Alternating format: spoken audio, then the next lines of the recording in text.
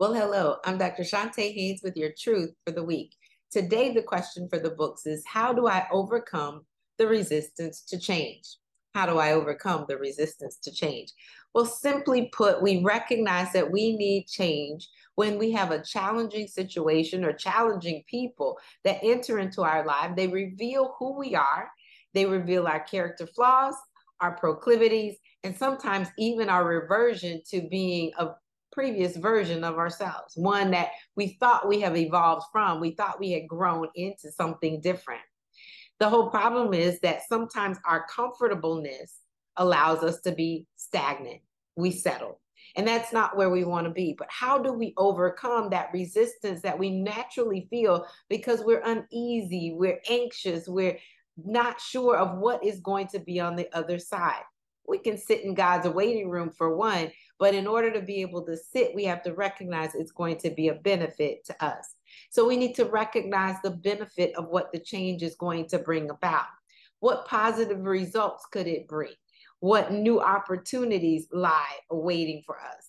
We have to realize that what we have been doing sometimes isn't working. And if it isn't working, we need to make a change.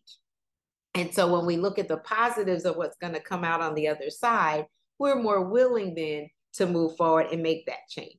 Secondly, we need to reframe the challenges that we have and look at them as opportunities instead. Instead of a problem, it becomes our potential.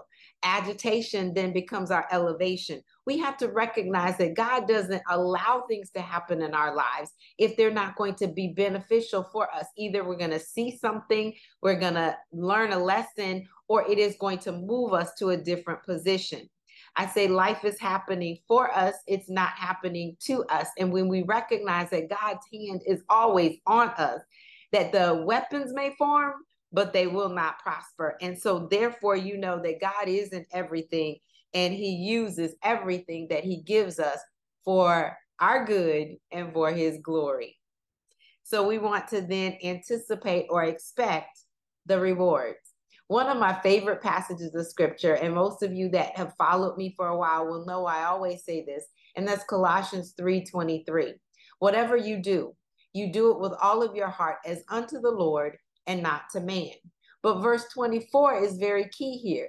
It says, knowing that your reward comes from the Lord. We don't expect others to give it to us, but we know God is keeping a record book. He knows exactly what's happening. So when we expect and anticipate, like I like to say, stand in tippy-toe anticipation of what is yet to come, when we do that, then we're ready to make a change. Another thing is we need to be able to eat the elephant one bite at a time. Smaller bites, bite-sized pieces, setting those goals that we can achieve, and then celebrating when we do, but not trying to bite off more than you can chew, not allowing yourself to recognize that your bandwidth maybe not be able to handle that, but what small incremental thing can you do to move forward will then help you not resist the change, but embrace the change. And lastly, we are truly better together. So a supportive environment, a supportive group is essential for you to be able to make that change. But accountability is also necessary for that change to then be permanent.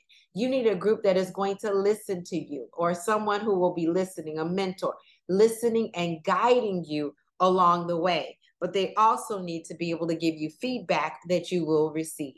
I'm Dr. Shantae Haynes with Heart to Heart Truth Ministries, helping you put feet to your faith so that you can walk victoriously. Have an absolutely fantastic rest of the week. Hi, thanks for listening and watching. And if you enjoyed what you've seen, make sure you subscribe, like, and share, and hit that notification button so you'll know the next time there's a new episode. Listen, as a result of my coaching program, my clients have experienced a calming of the emotional roller coaster. They have a compelling future, as well as the confidence and the know-how to achieve it. And they have clarity on the financial tools that they need in order to live life on their terms and save tens of thousands of dollars. I'm looking for women who are devastated by the double D's, divorce or death, who want to gain confidence to live life on their terms with peace and financial security. My question is, Who do you know? Have them go ahead and book a call with me so that we can get to that compelling future. My heart may be broke, but your bank account doesn't have to be.